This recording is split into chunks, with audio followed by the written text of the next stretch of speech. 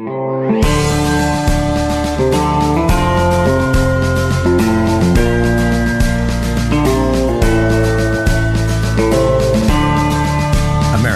needs this voice.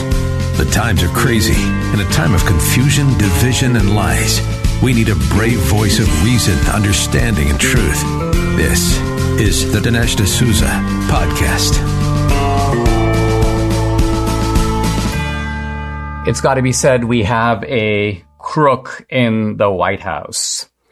I'm trying to say this as clearly, as unambiguously, as forcefully as I can, because I don't think there's a whole lot of further proof needed to establish the point. And even the Democrats know it, and really even the White House knows it.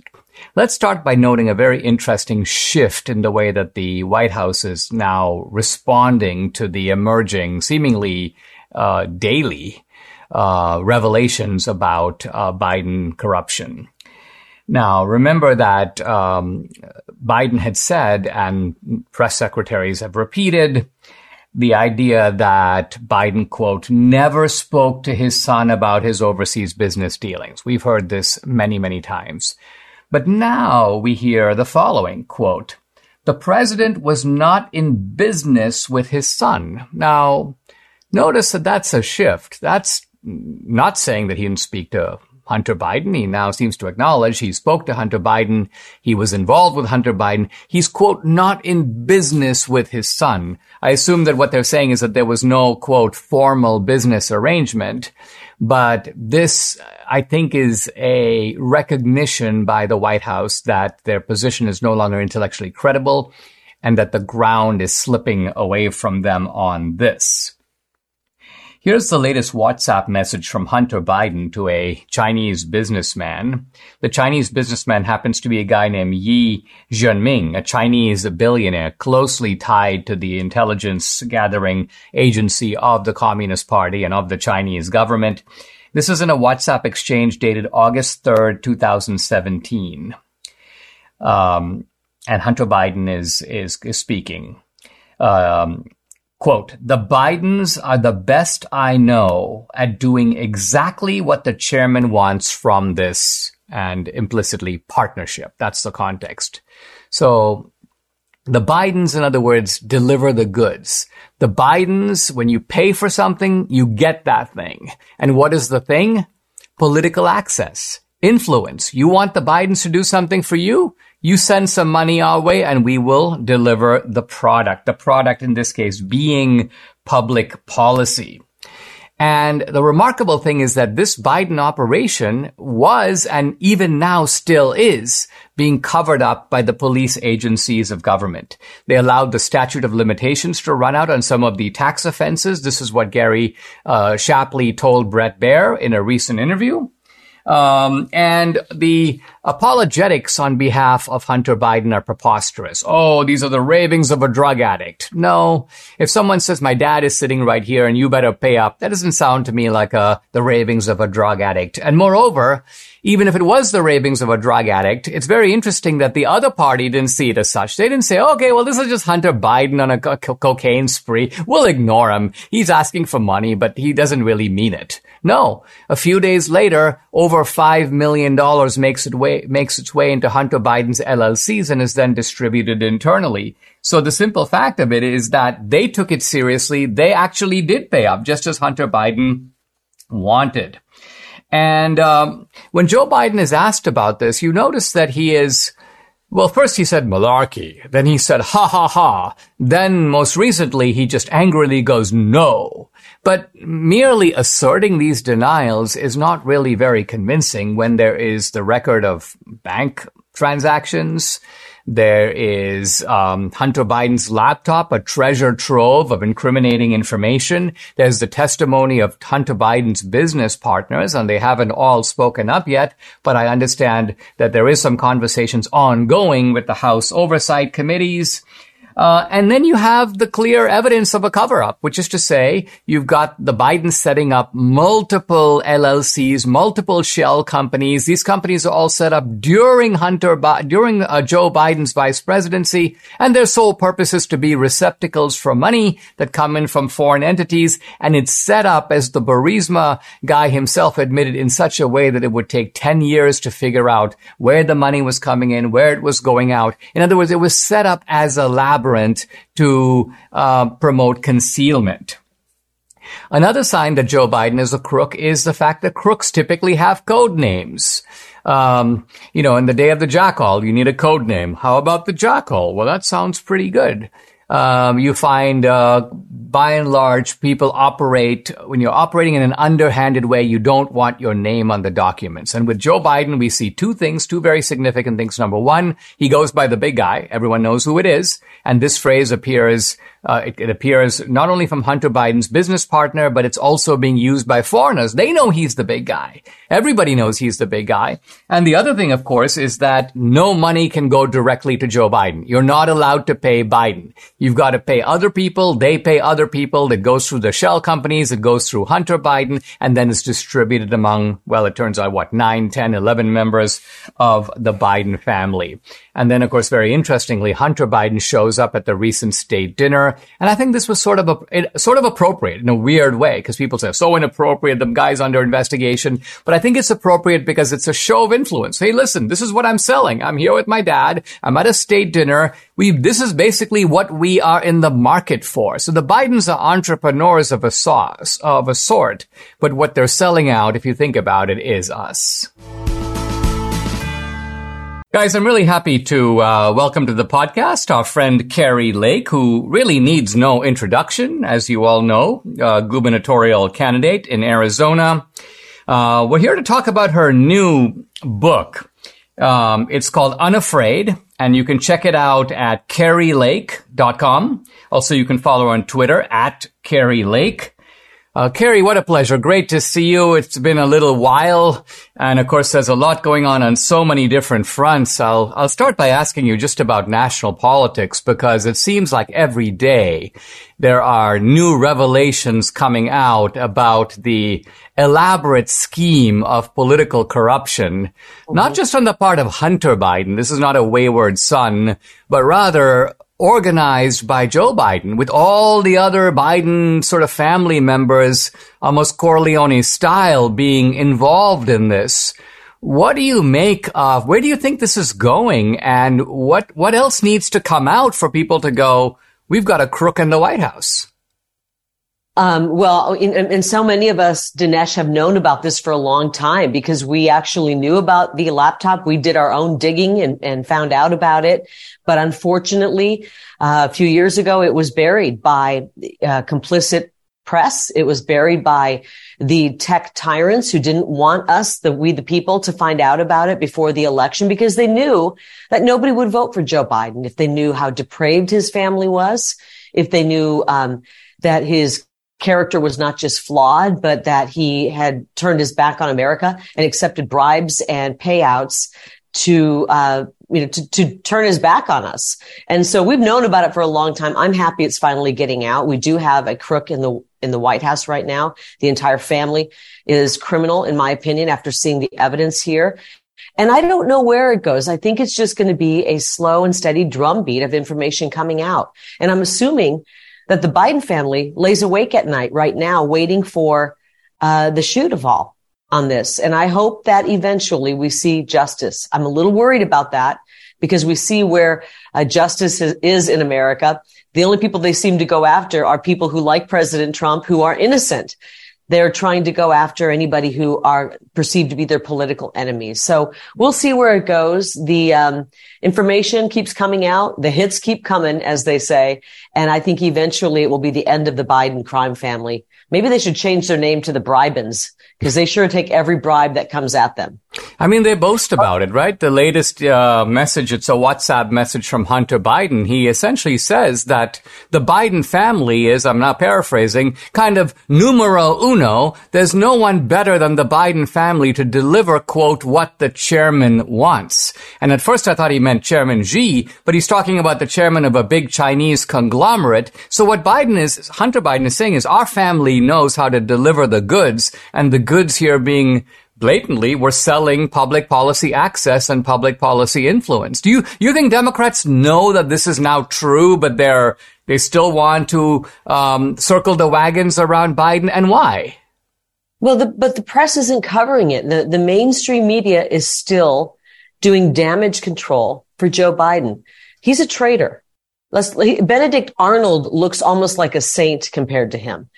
And when the fake news, when the media refuses to cover this story, in my opinion, they are complicit. They're part of it. They're part of the problem. It is their duty to cover this story, and they refuse to do it. So I'm not sure that real people get it. I mean, they still think Trump is the enemy, which is outrageous. I mean, we're finding out that all of these ridiculous lawsuits have just fallen apart. And when you look at who's behind pushing them, the donors, the Democrat donors who are funding them, you just go, how much more of this can we take before people wake up? I don't know what the outcome is going to be on this. Will he eventually be forced out? I'm happy to see that our Congress is starting to do some investigating and digging. But this is this I've never seen anything. And I've read history, and I know you have as well, where we've seen such a sellout. When you talked about the chairman of a conglomerate in China, it might as well be Chairman Xi, because it's all interconnected. You don't own a business without it being owned by the communist regime. And our president, the man sitting in the White House right now, I don't even like to call him president because I don't believe he won that seat. He is a sellout to China. Maybe the American people, frankly, should start bribing Joe Biden to get him to work for us. Maybe if we gather up some of our hard-earned money and bribe the corrupt Biden family, they'll start securing the border. Maybe if we, the people, start bribing Joe Biden, they will start returning law and order. If we bribe him, perhaps he will start putting us, we the people, first and give a damn about our country. I am furious about this. We need him out of office, and I don't even think we can wait until 24. The man is corrupt. He's disgusting. I used to feel sorry for him because he's obviously facing some dementia or other issues, but now I don't. The man is a traitor to our country, and we need to get him out of office. Let's take a pause. When we come back, more with the one and only Kari Lake. The book is called Unafraid. I'm back with Kari Lake. We're talking about current issues and also about her new book, just out, Unafraid. By the way, the website is karilake.com. You can follow her on Twitter at Kari Lake. Kari, you spent most of your career in media, as both reporting the news and as an anchor for the news. One thing that's really puzzled me is that kind of in my original understanding of the media, I thought, listen, you've got hundreds of news organizations, you've got thousands of journalists, and so if there's a big story, it's not really possible for all of them to cover it up because there's going to be some enterprising reporter at the Sacramento Bee or, at ABC News who goes, listen, these idiots don't want to cover it. That's fine. I'll win a Pulitzer Prize. I'll get the story all to myself. But how is it possible? I mean, I understand if you have Pravda, you have the state running the media, then the state can say, no covering the Hunter Biden story. But what amazes me is that you have independent media organizations simultaneously deciding, almost in a conspiratorial fashion, even though they're not explicitly conspiring with each other.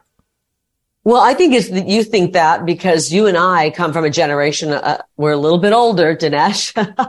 We remember when there were thousands of news outlets across the country, and there still are thousands of news outlets, and one might have been owned by a family who owned 2 or 3 stations or a newspaper and a TV station, and one might have been owned by another family in another town.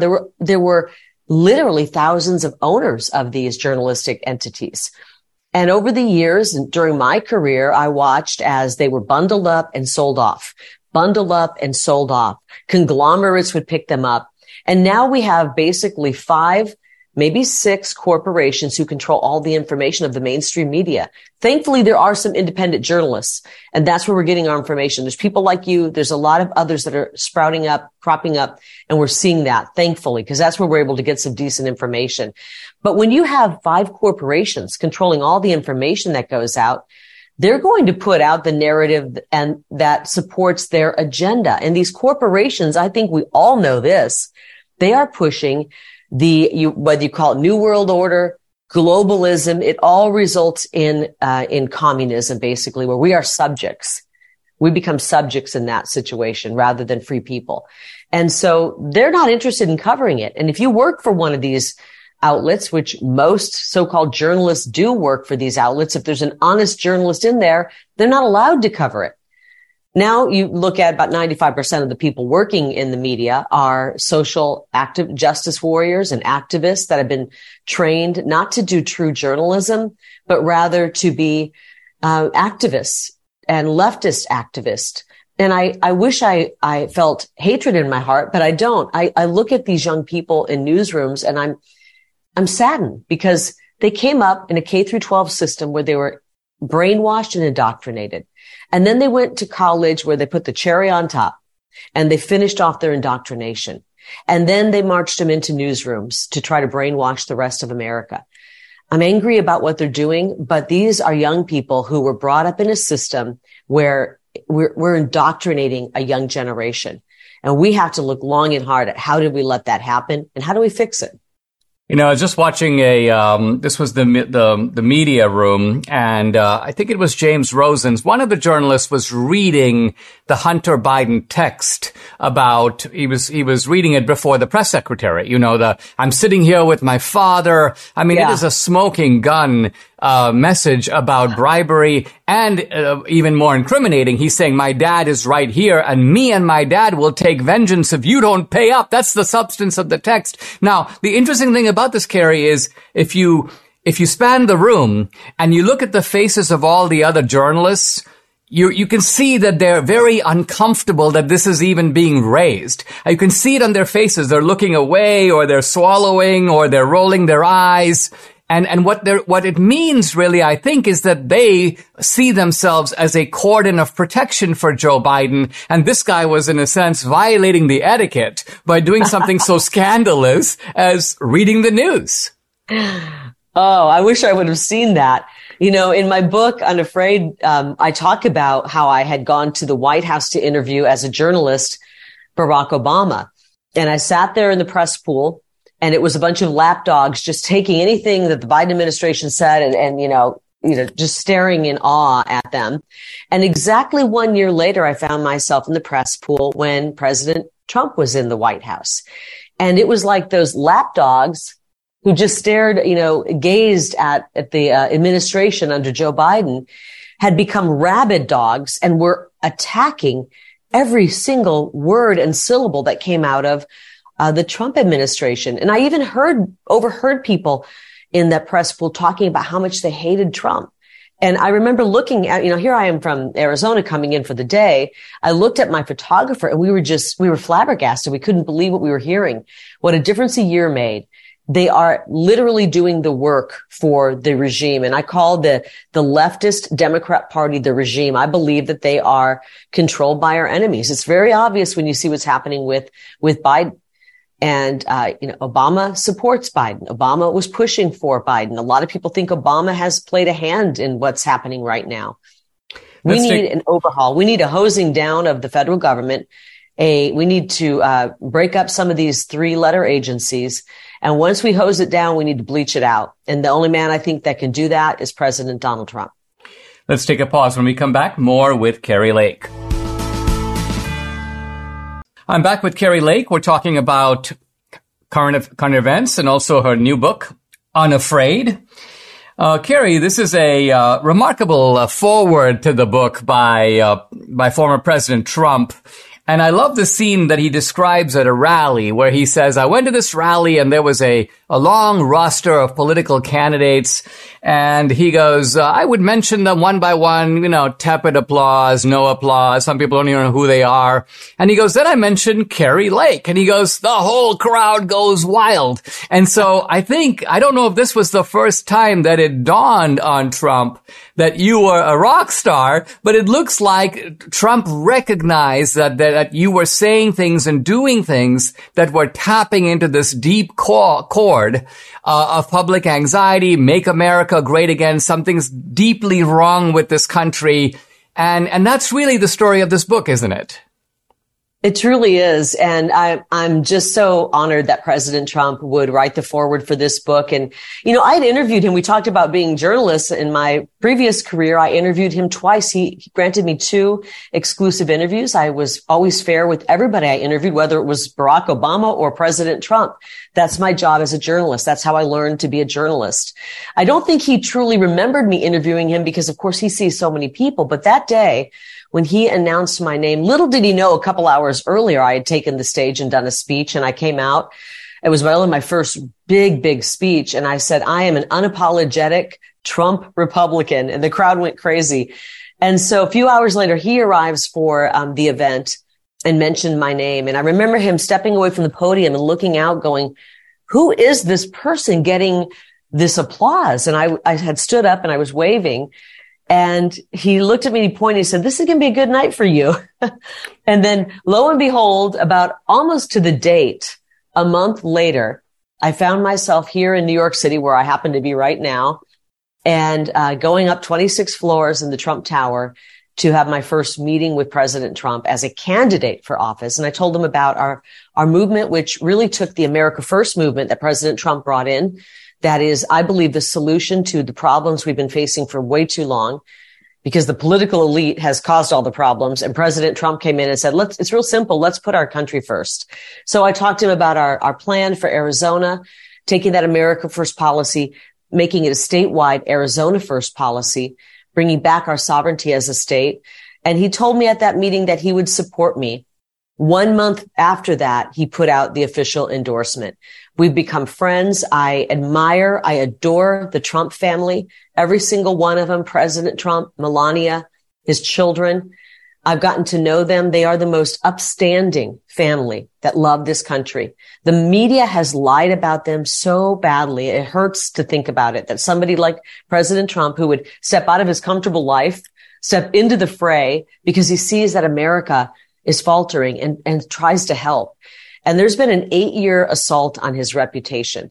And I just want people out there to know, if you do not like him, if you dislike him, if you have Trump derangement syndrome, I hate to be the bearer of bad news, but you've been the victim of an onslaught, a nonstop mass brainwashing scheme to bring down this president, because they knew if they didn't do that, the deep state, the establishment, the uniparty, the swamp, if they didn't bring this man down, that he would save America and that their days would be numbered, their status quo would be over. And so they've had to do this. And I just hope people will wake up and realize they're being used by the media. They're being used by the political elite. And if you don't like Trump, you've been a victim of this massive brainwashing plan. And sadly, it's worked on some people. What do you think, Kari, is the root of it? Because, here's Trump. We all know that he was a massively popular cultural figure before he ran. And we also know that his policies are hardly outside, they're hardly extreme in any way. The idea of looking out for your country first, getting trade deals that benefit the ordinary American. Trump has been in office. People have been able to see the results. What do you think explains the pathological aspect of this hatred? Yeah, Trump can be a little brash, but every doorman in New York is like that. Every doorman in New York is tell it like it is and give you a little piece of your mind. And so it can't be that Trump, is puts out a tweet that rubs people the wrong way. There's got to be a deeper explanation for this unrelenting hatred that doesn't extend to other Republicans necessarily. Well, we talked about Joe Biden and the corruption. This whole swamp is corrupt. There's payoffs going out every day, Dinesh. I think you already know that. They don't want that to end. Look at the hundreds of billions of dollars being sent to Ukraine. That's a money laundering operation. They're trying to launder money, send it back to their cronies, the consultant class, the lobbying class. And Trump is truly like a bull in a china shop. And boy, do we need a bull in a china shop. And I talk about this in the book. I talk about growing up in the red pill generation. It's really Generation X. When Reagan was our president, we so needed him to come at that moment with his Midwestern charm, his plain way of speaking, his optimism. He brought us out of a very dark period after Jimmy Carter. America was delivered in an ash heap, and he brought us together with patriotism and love for our country and ushered us through a difficult time. We needed that personality. And we needed the personality that came down the escalator 8 years ago, June, when President Trump came down, a brash, bold, gutsy New Yorker, to wake us out of our slumber and tell us what's going on so that we could see it, because we didn't see it. We didn't even know how bad the news was. Few people might have. I worked in it. I didn't even see how bad it was. And we needed that bull in a china shop. And frankly, we got to get him back. We need the bull in the china shop back in the White House, because Joe Biden has frankly turned the White House into a china shop. China owns the White House right now. Wow. And Joe Biden is a puppet for the CCP and anybody who's the highest bidder. The only people he doesn't care about are the American people. He's got that border wide open, and that's why they had to rig and steal an election against me, because they knew I was going to be the governor, the one border governor who's going to go in there on day one, hour one, call it what it is, an invasion at the border, and start securing the Arizona border. And they absolutely couldn't have me. I have a chapter called Trump in Heels. They thought they got rid of Trump, and then here comes this woman who absolutely loves the Trump policies. You're right, they're not extreme. The extreme policies are actually the policies that the left has put forward. It's extreme to have a wide open border. It's extreme to allow millions of people who we don't know who the heck they are, who are terrorists, many of them criminals, coming across. That's extreme. It's extreme to defund the police. It's extreme to indoctrinate our children. It's extreme and frankly criminal and disgusting to psychologically and physically abuse our children into thinking they can change their gender. And the moms and dads are stepping up right now. And they're not extreme, but they are extremely pissed off. And they're stepping up right now. And they're getting involved in politics. And the left and the uniparty and the swamp have awoken a sleeping giant. And the moms and dads of this country, we're not going back to sleep. We're getting involved the next year and 4 months, and we're going to save this country, because our kids are relying on us to do that. Our grandkids are depending on us to do that. And so I'm fired up. I'm excited. I wake up every morning. I say, let's go. Sometimes I add a word in the middle. And I don't care if they throw lawsuits at me, Dinesh, and they're doing that. They're trying to sue me for defamation, for calling out their corruption in the elections. They can throw whatever they want. This is a hill I will die on, because I'm not letting my country go. Let's take a pause. When we come back, our final segment with Kari Lake. I'm back with Kari Lake, website at KariLake.com and Twitter at Kari Lake, the new book, Unafraid. And Kari, let me ask you about that, because I think, you know, the one thing that people think about Republicans is that they might be sound on policy and they might recognize what's going on with Biden, but they're so timid, so cautious, even with regard. I would have thought we'd have 4 impeachments running already. But the Republican approach is, no, let's just make sure that we cross the T's and dot the I's. There seems to be a kind of slow motion, in contrast with the Democrats, who hit hard, they indict before they have evidence. The defining feature, I think, of you as people look at you as a politician is you're well-spoken, you're measured in your voice, but you are unafraid. So I think a perfect title for this book. But talk about how you became that way. How did you have a temperament that is different than most Republicans? I talk about a lot of this in the book. And first, I want to tell your listeners and your viewers that this is not a typical book. It wasn't written by a consultant. It came from my heart, and it's a page turner.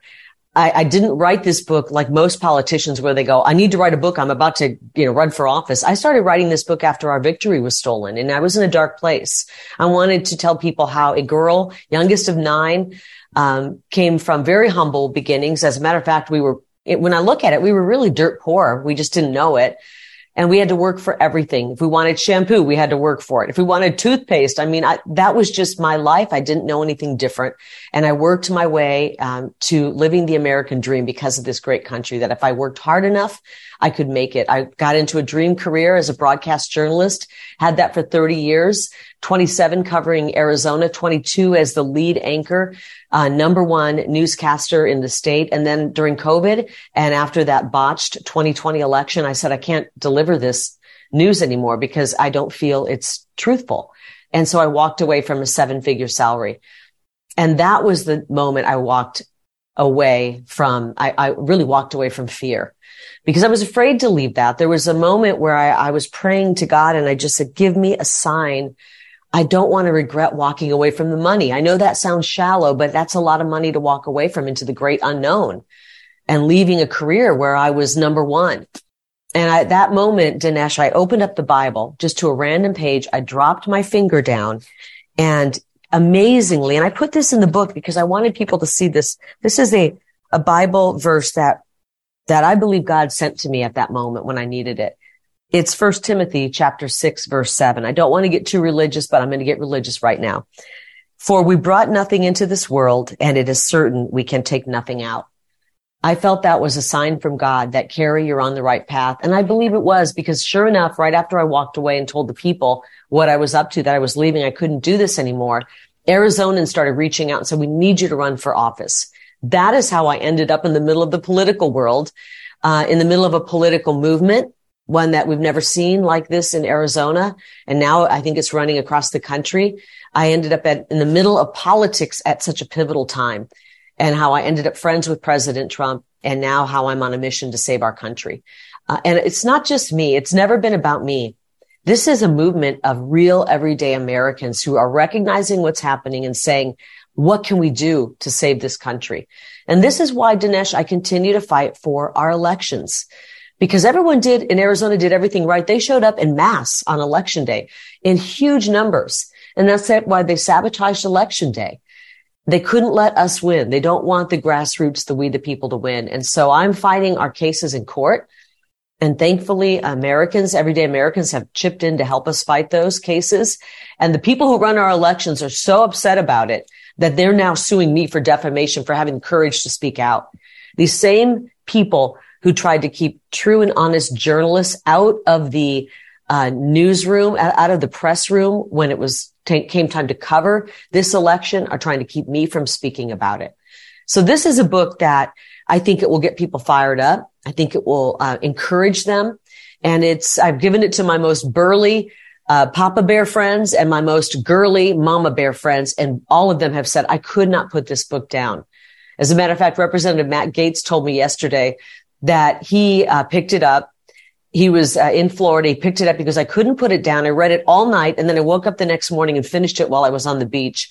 It is a page turner.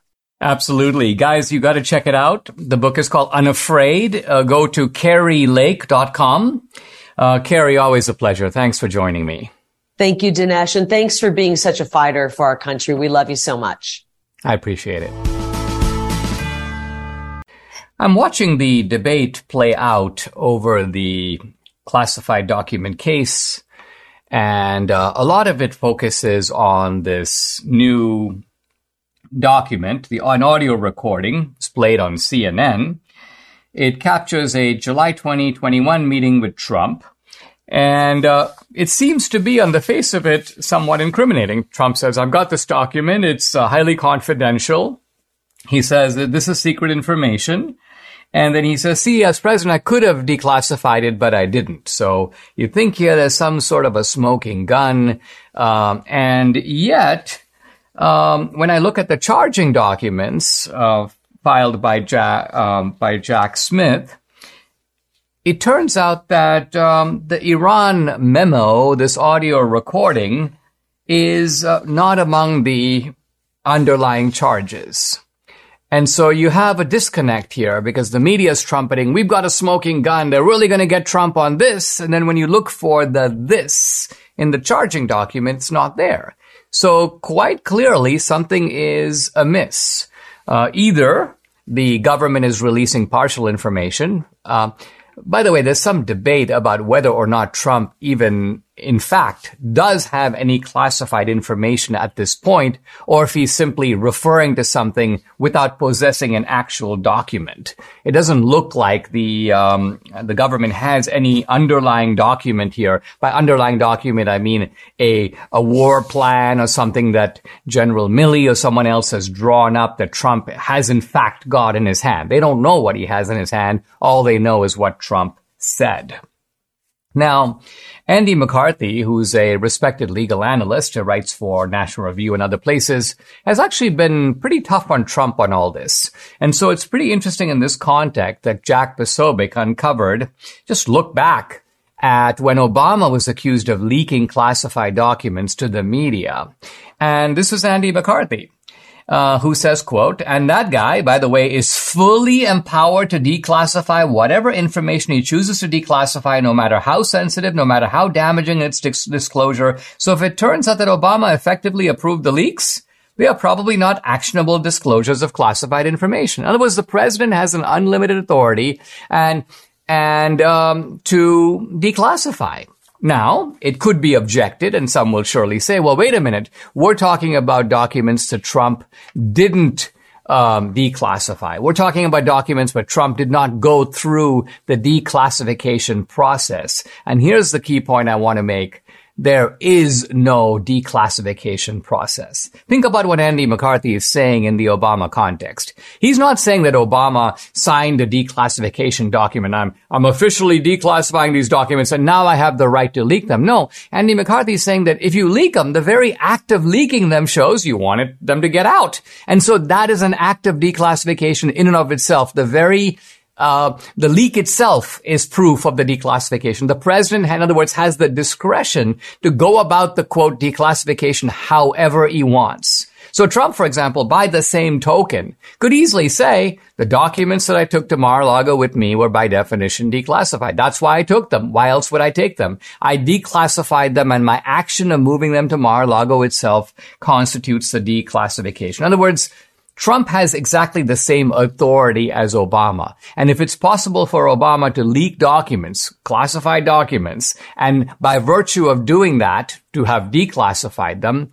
then it seems to me this is going to be very hard to be able to go after Trump for.